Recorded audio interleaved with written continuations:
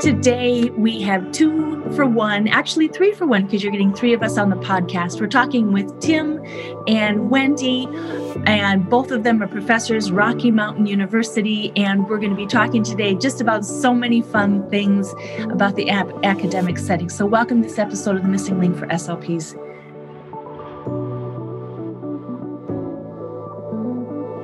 Welcome to this episode of the Missing Link for SLPs podcast. I am so glad you're here. This episode is part of the series of Real Talk, and the series highlights real conversations with real SLPs about real topics of conversation in our field that are honest, open, raw, and very authentic. We are glad you're here. Be sure to visit our website at freshslp.com, where you will find more podcasts and more blogs, and leave a comment. Would love to hear your feedback about what you're hearing, what you're listening, and what your thoughts are. Glad you're here. Welcome to this episode of the Missing Link for SLPs podcast. Today we have 3 for 1. Sometimes it's me, sometimes it's a guest, and our guest brought along another guest today. So this is going to be fun. And I don't know anything about Wendy. So we have Tim, who's going to give us a brief intro, and then Wendy, who's going to jump in. Partner in crime, I think you said, Wendy? That is correct. Pretty much. This episode is just going to unroll for all 3 of us. So Tim, tell us who you are, and then Wendy, tuck on in. If I go first, Wendy's going to overshadow me because she has much more extensive credentials. But my name is Tim Stockdale. I work as a clinical educator primarily at Rocky Mountain University of Health Professions. I also co-teach dysphagia, done a lot with the curriculum in that. And my background is a good split of acute care facilities and in clinical education. Before here, I worked at the University of South Florida and just several acute care facilities. So that's pretty much me in a nutshell. But you also are doing, you started, I read in your bio, because I do have your bio, that you're working on your clinical doctorate. Yeah. I've got a little less than a year left. I'm working on an SLPD at Northwestern University and am hoping to design a descriptive study to look at normative data for fees. But that's the aspiration, at least. Excellent. We'll ask you about that later, because that's actually something I'm personally interested in. Oh, cool. Very cool. Yeah. Well, that's the fun thing about our field. We're always learning, and there's always things to learn and things to teach. Wendy. I'm Wendy Chase. I'm the Director of Clinical Education here at Rocky Mountain University of Health Professions. As you know, this is a fairly new program. We're about to start cohort 5. So before this, I was at the University of Connecticut in the same position. I'm happy that Tim is doing his SLPD at Northwestern because that's where I graduated from. So keeping it in the family, which is nice. And I worked for about 22 years before I went into academia, and my specialty is in working with patients with trach and or vent dependency. So I spent most of my time in a long-term acute care hospital and inpatient acute rehab during my working days on the floor. You don't work now at all. Because I don't work now at all. No, this job doesn't give me any challenges whatsoever. And I'm working on my PhD in health professions education. Good.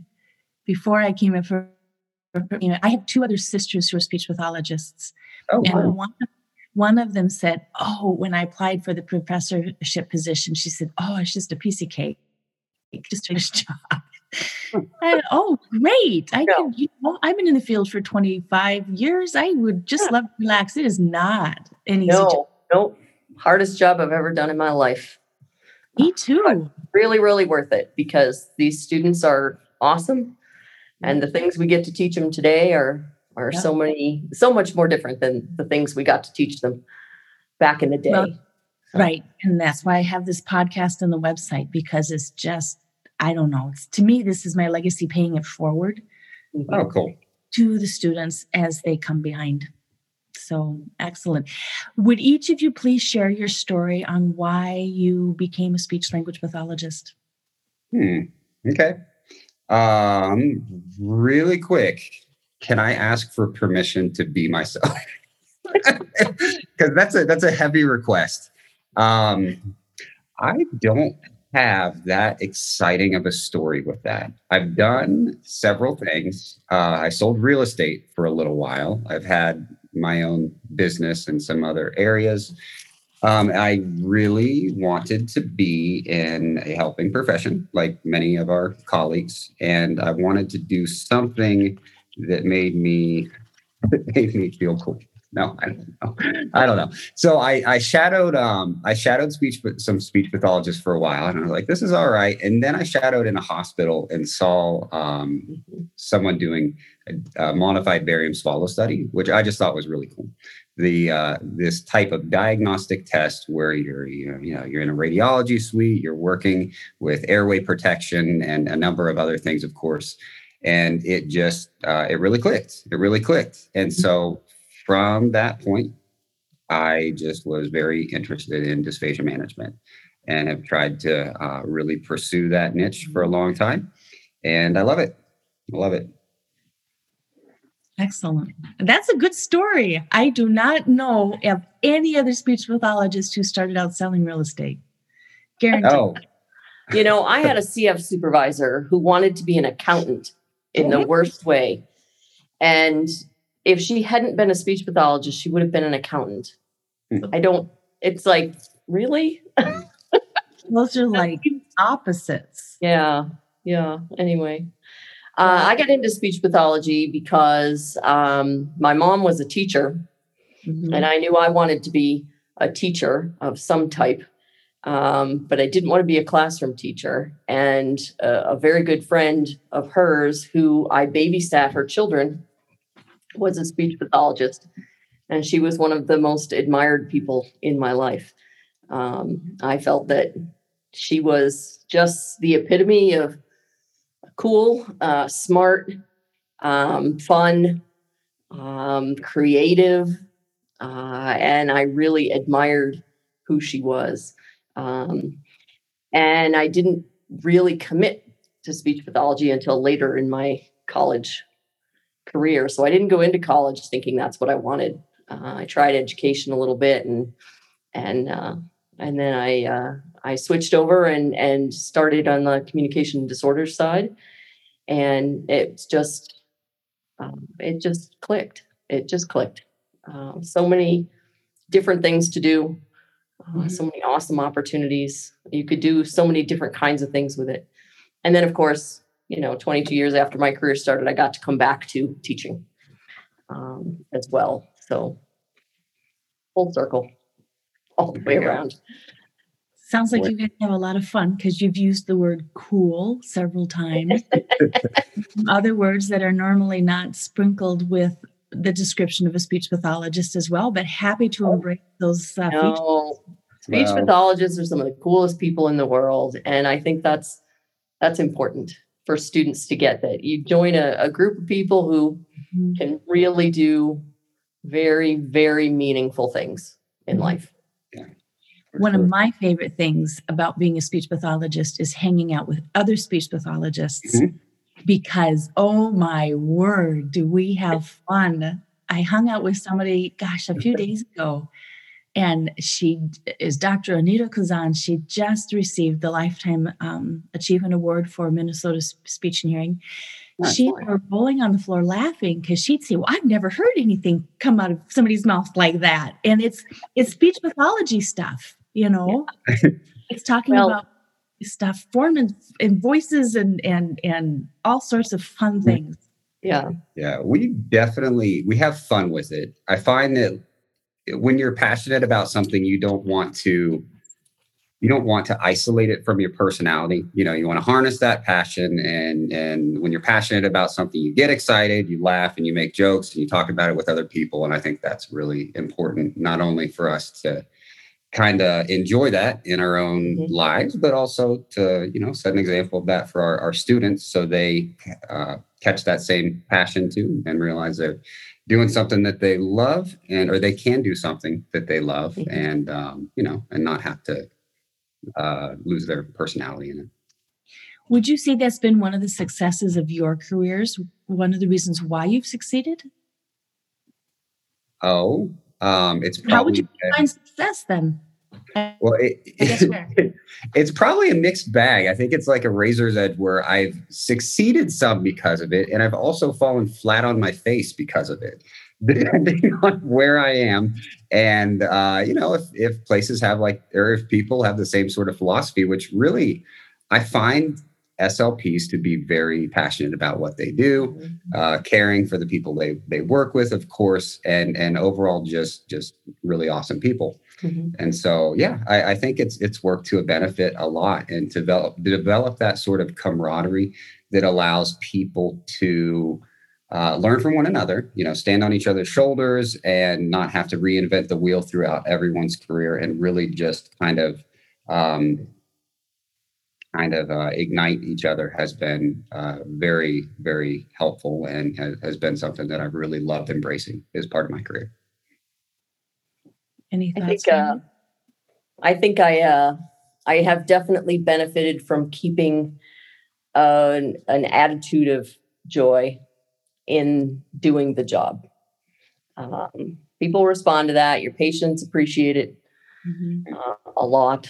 I think the students appreciate it when I'm teaching. I think colleagues appreciate it. Open-mindedness and joy are probably the two keys to success for most of us. That and the fact that we call each other the nerd herd and have very geeky conversations about speech stuff, and occasionally shoot Nerf guns at one another around the office probably is what keeps it going. Yeah. Tim's putting his finger up to his lips like, shh, don't tell. There's a lot. Well, if you could see what I could see, Wendy loves Diet Pepsi.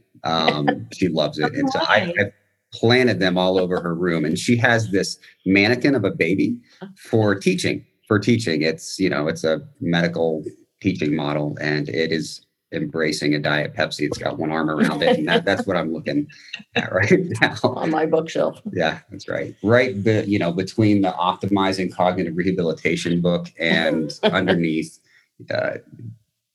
Assessment of Communication Disorders. So it's going to be a smart child. Good books. Maybe you guys can take a picture and we can put it in our show notes. People would love to see that. There we go. We should probably do that. That would be fun. Yeah. We could put it on the web with your with when you download. Yeah. So what is the secret to, I'm trying to think of how I want to word this question. You guys are refreshing. You guys are fun. You guys enjoy what you're doing. You can say hip and cool. That's okay. And cool. Well, you can say that about Tim. I'm old, so Yeah, when you're also collaborative. How do you bring that collaborative, let's work together approach into your graduate program, so not so competitive and tight and dressy? It's a good question. These are questions that Wendy ponders at night, and they keep her up, but she does an excellent job in the execution of them. I think we benefit from the fact that this is a newer program. We all came from around the country for the explicit purpose of trying to do it differently. When the original faculty came together. And so in order to make something new or a little bit different, we all had to really collaborate. We had to talk a lot.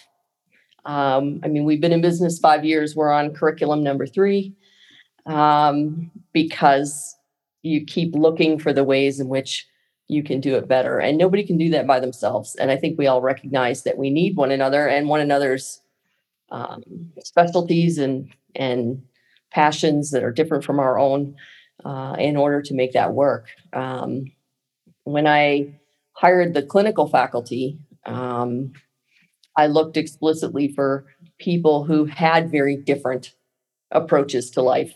and areas of interest. And I Tim don't know how I definitely feel falls about into the this. very different category. Um, In the most wonderful way. in the most wonderful way, so that we could all really benefit from one another.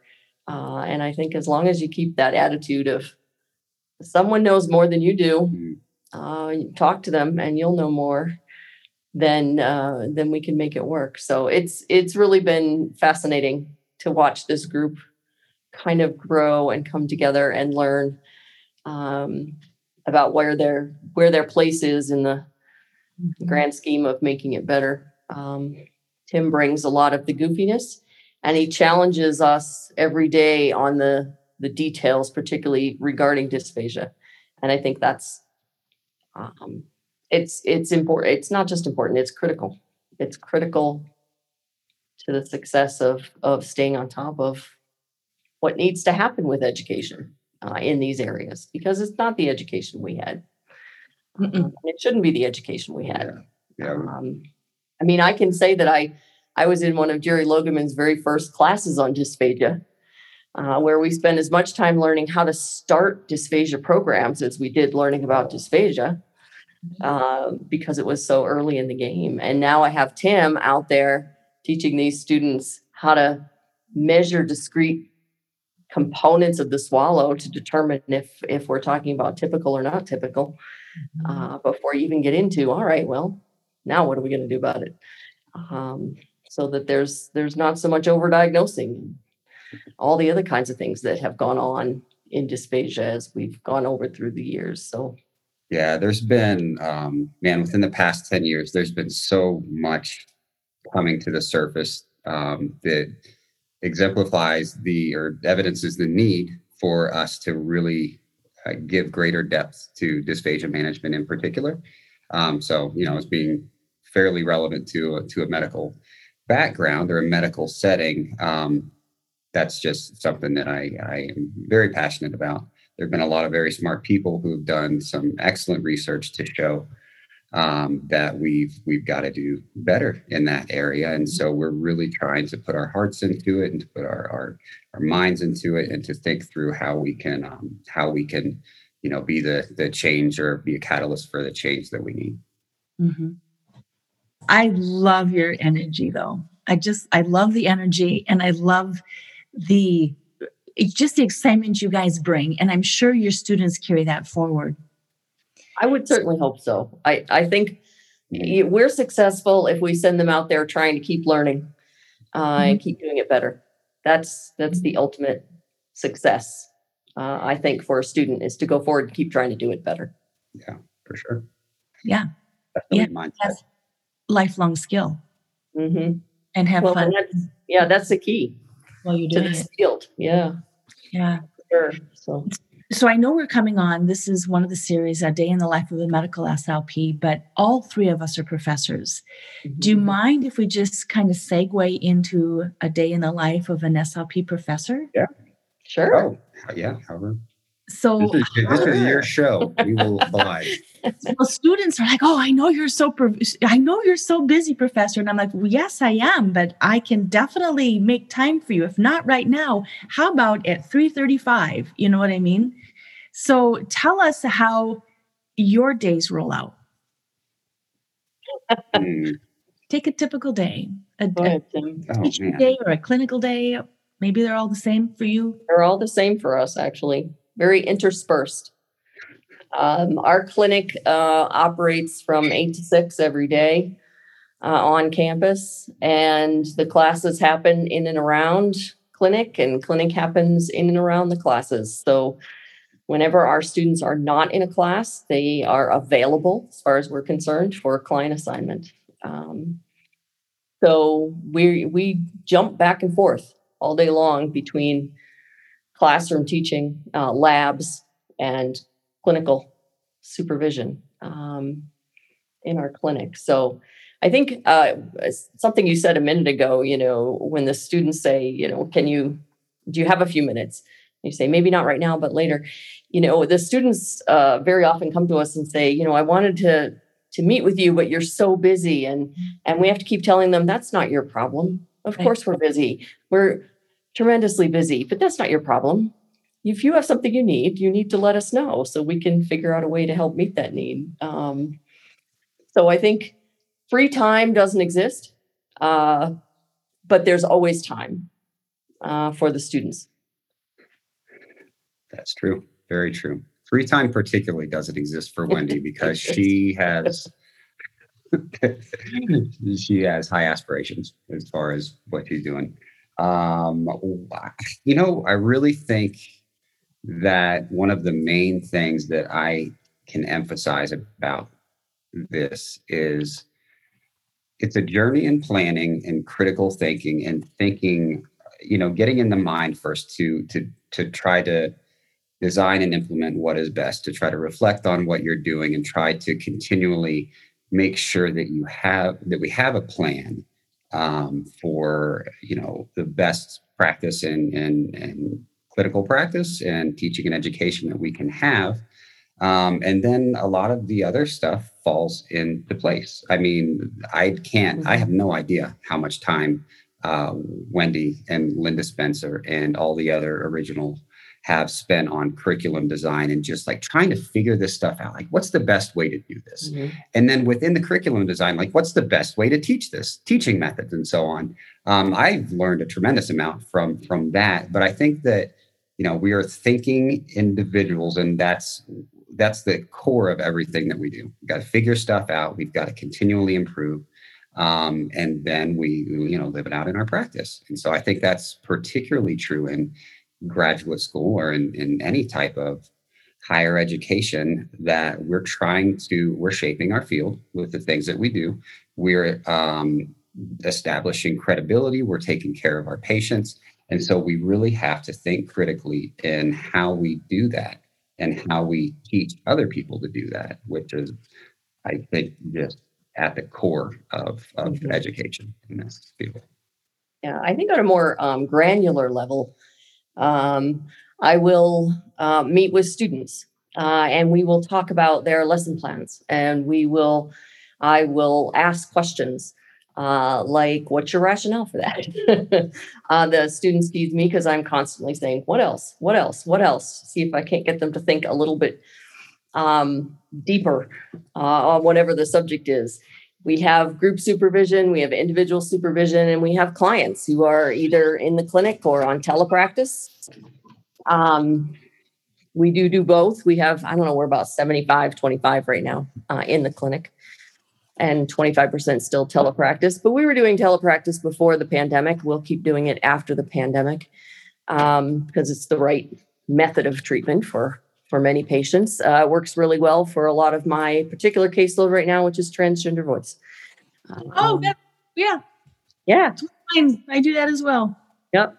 So we're working with students in a different way each semester, depending on where they are in their continuum of development. So it's semester 3 for our clinic students, which means we expect more self-assessment, more ability to advocate for their own needs as a supervisee to get them ready to go off campus in the fall for their externship semesters.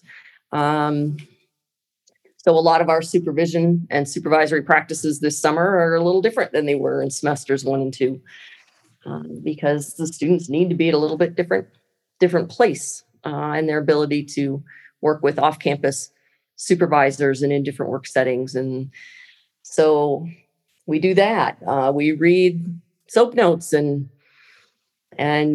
co-sign them. And Tim works with his diagnostic team. So the students get assigned to diagnostic teams with the different faculty. And so whoever's on the caseload for evaluations that week on each supervisor's caseload, then they have to prepare their assessment plans and write the reports. And then supervisors need to read them and critique them and send them back again and again and review tests. And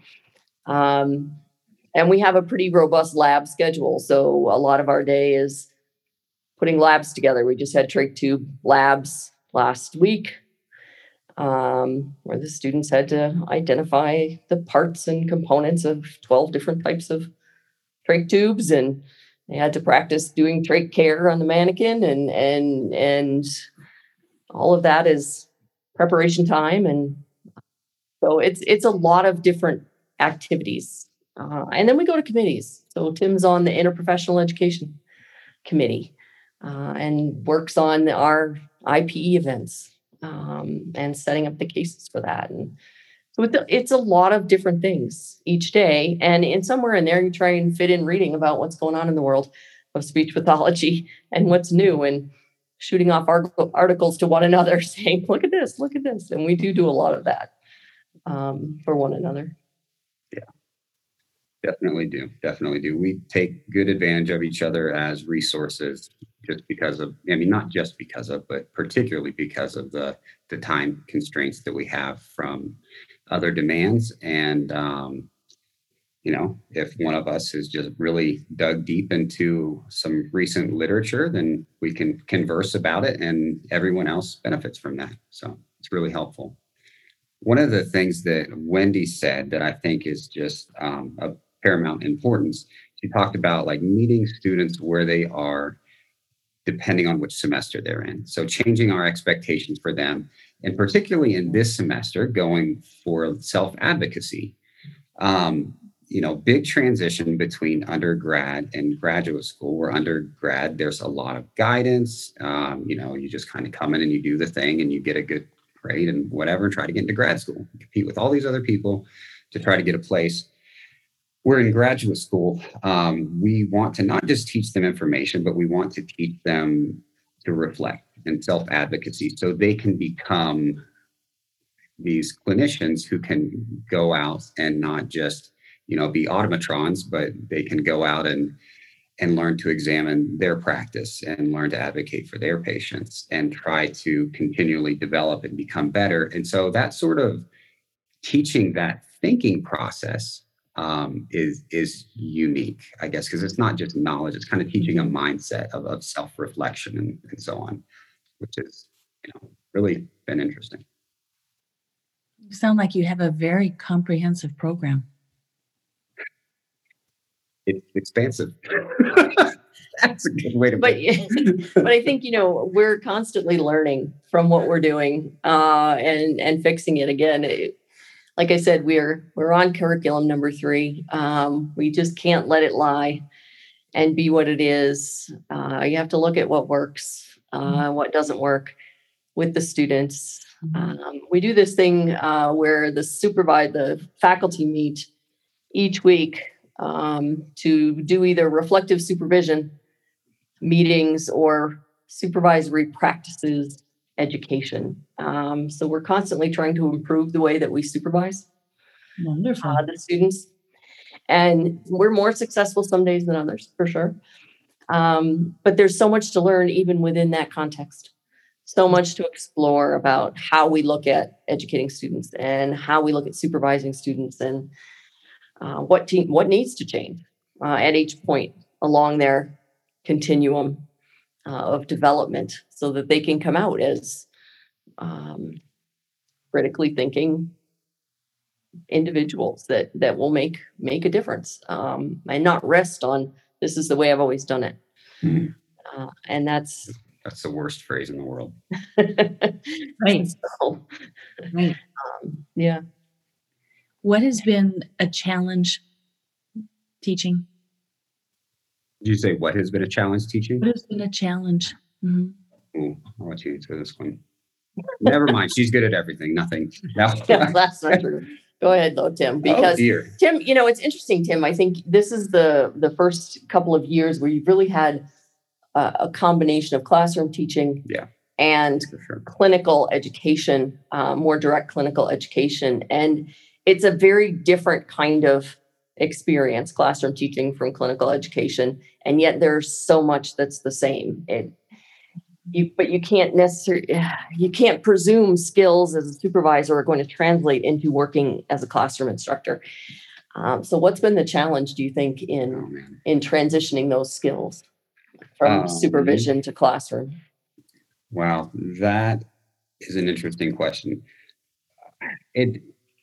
So there have been several things that have been a lot of work and have been challenges. I guess whenever you say challenge, I'm thinking of the thing that's the most difficult. So I mean, as far as the work that goes into things, I think the curriculum design has been a tremendous amount of work. You're stepping back, when you're watching other people teach or when you're in grad school, you can easily be critical and think, oh, I would do it this way. This makes so much more sense, blah, blah, blah. But when you have to step out and see the total picture from beginning to end, or from beginning to like send you out on your own and become a lifelong learner, there's just a lot that goes into it. So there's been a lot of time and collaboration that's been spent on identifying what students need to know, especially in response to, some recent literature about SLP proficiency in dysphagia management, and really find like the missing pieces. But that's been really fun. The missing link. Yeah, right. And so, that's actually a great point. But that's been fun. It's been challenging, but I've really enjoyed it. So, it's a good challenge, I guess. The thing that I feel like I'm still maybe the hardest part for me in general is I'm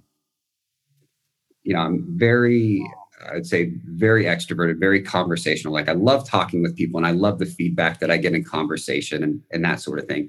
And so, many of the classes that I work with, I love for them to be discussion style. And so sometimes the students, if they've just had multiple classes before or just burn out, sometimes can be challenging to get that engagement that you like. And so I have to not let that I have to be consistent no matter what, because you can do a lot, but you can't change the behavior of other people. With the caveat, we've had really tremendous engagement with our students. They have just excelled in discussion, particularly this year, I think, because they realized with COVID what they've missed out on. I've never worked with students who are this engaging and conversational in class, and that's been terrific. But still, the challenge can be is eliciting the type of response from those with whom you're working that you are looking for and that you desire, because there are just so many other factors in their lives and in their schedules that go into that. So that's been my biggest challenge, I would say. We're coming up towards the end of our time, and I have two more questions. What has been just a joy with your program? Because I hear it coming through. What have you so enjoyed as your job as faculty and teaching these new speech pathologists as they move forward into their careers? Okay, can I go first? Yeah, go for it. Thanks. Okay, so the fun part for me is that in this is the first university position I've had where we've really gotten to embrace a lot more simulation experiences or hands-on experiences in that first year.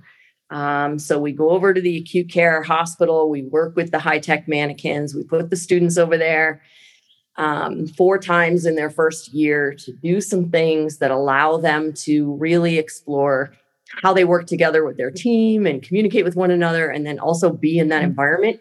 And that was a huge learning curve for me and for the rest of the faculty. So to design those events from scratch and build the models and create all of the parameters for how the things change on the monitors and with the mannequin every 30 or 60 seconds throughout the sim, learning how to do all of that has been just fascinating, challenging.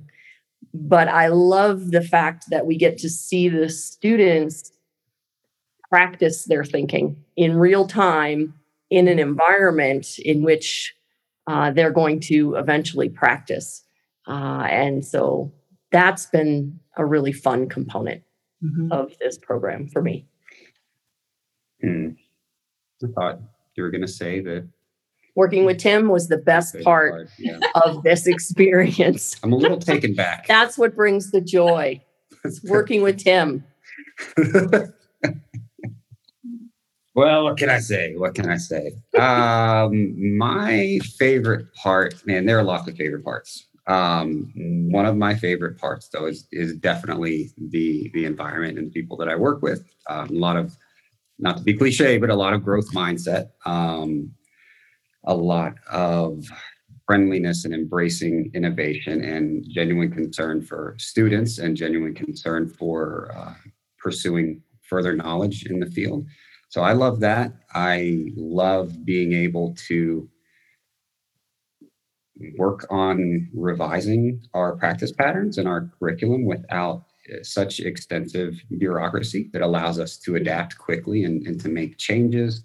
I love working with the students. I love it when you get a student who this may not have been their area of interest, and then they work with a patient with aphasia, or they work, they're in the dysphagia management classroom, and they're just like, this is really cool. And you can see that develop, that passion develop. That's probably my favorite part. That's really cool. I would agree. Being there when that moment, when that, that aha moment, and they're going to step in and make a difference in the lives of those they work with. Mm-hmm. And then we say, job well done. Yep. Exactly. For us. I agree. I just, before I said I had 2 questions, that was one of them. I forgot. I want to double back, Tim. I'm deciding where I'm going to go with my career right now. I have a master's and I've been accepted to an educational doctoral program. Oh, wow. And I'm also thinking maybe a clinical doctor because I'm just not sure where I want to go. How did you make the decision to step into the clinical versus a PhD, for example? And I know, Wendy, you're doing your PhD. A PhD wouldn't be feasible for me right now. Just too much other stuff going on. I have a couple of small kids, and my family moved out to Utah away from everybody. And they need a lot of time with that. I would love to have the knowledge that you would get in a PhD program. It's not feasible right now. The SLPD, all the programs are different, and depending on where you go, there's seems to be a good fit for everybody, and just picking what is most congruent with your goals and so on. I wanted to attain a higher degree. I wanted to learn more, and I wanted to do something that would facilitate my ability to work in academia. And so that's mostly it. But I was constrained by the inability to really commit to a PhD. Wendy, you're shaking your head. Wendy, well, do it all. I'm old, and so I had all the same constraints. Older. I had all the same constraints that Tim did when I was younger. I certainly have always wanted continued formal higher education, but I had to push my kids out of the house. So once they left, then I had an opportunity, and I think for me, I'm actually in a health professions education program for my PhD. So it's not a speech program, and I'm in a cohort with other healthcare professionals, all working towards improving healthcare education. And for me, that's exactly the right fit at this point in my life, to work on ways to make education better for our healthcare professionals and speech pathology in particular. So for me, it really fit what my interests were, and the opportunity was there. I've got my youngest just graduated from college, so I can focus on some of these things. And I think I would have loved to have done this when I was a little younger, but just wasn't an option. So for me, it's the right thing. I would have loved the SLPD as well. Mm-hmm. But I think I would have had been more clinically focused in terms of a patient population, and I much rather study the students, how they learn. So, yeah. Well, thanks. So in the few remaining minutes we have left, what words of wisdom would each of you have for the student who's just graduated and is ready to start, or the students who have just graduated and are ready to start their clinical fellowships? What's words of success would you have? Do not fake it until you make it. You hear that sometimes in grad school because there is an overwhelming amount of information and skills to learn. That makes for shallow practitioners, and that doesn't help our patients in the way that we need to. We really need to emphasize critical thinking and asking why, and not being overconfident in our skills. Being self-aware of ourselves as practitioners, knowing what we can do better, and being okay with not knowing the answer, but having a set of resources that we can go to try to find those things. It's never okay to make crap up. I'm sorry, I just say crap on the air. It's never okay.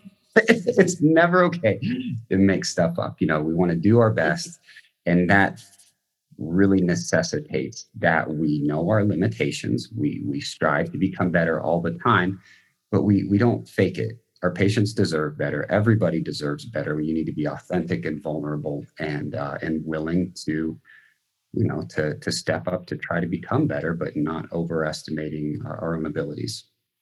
Well, that's interesting, because what I was going to say was know your resources and use them. You don't know everything. You won't know everything. You can't have seen or done everything in graduate school. It's absolutely impossible.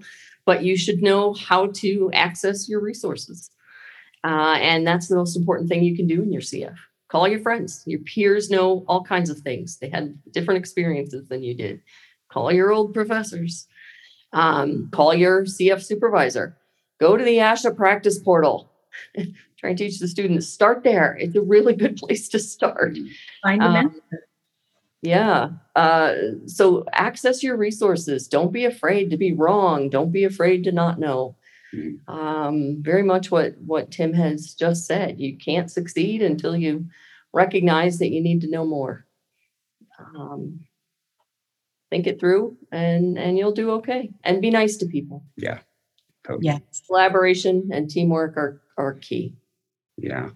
Don't anywhere you're employed, be nice to everybody. Don't treat the doctors better than you treat the cafeteria workers. Don't treat people decently. Treat everybody well.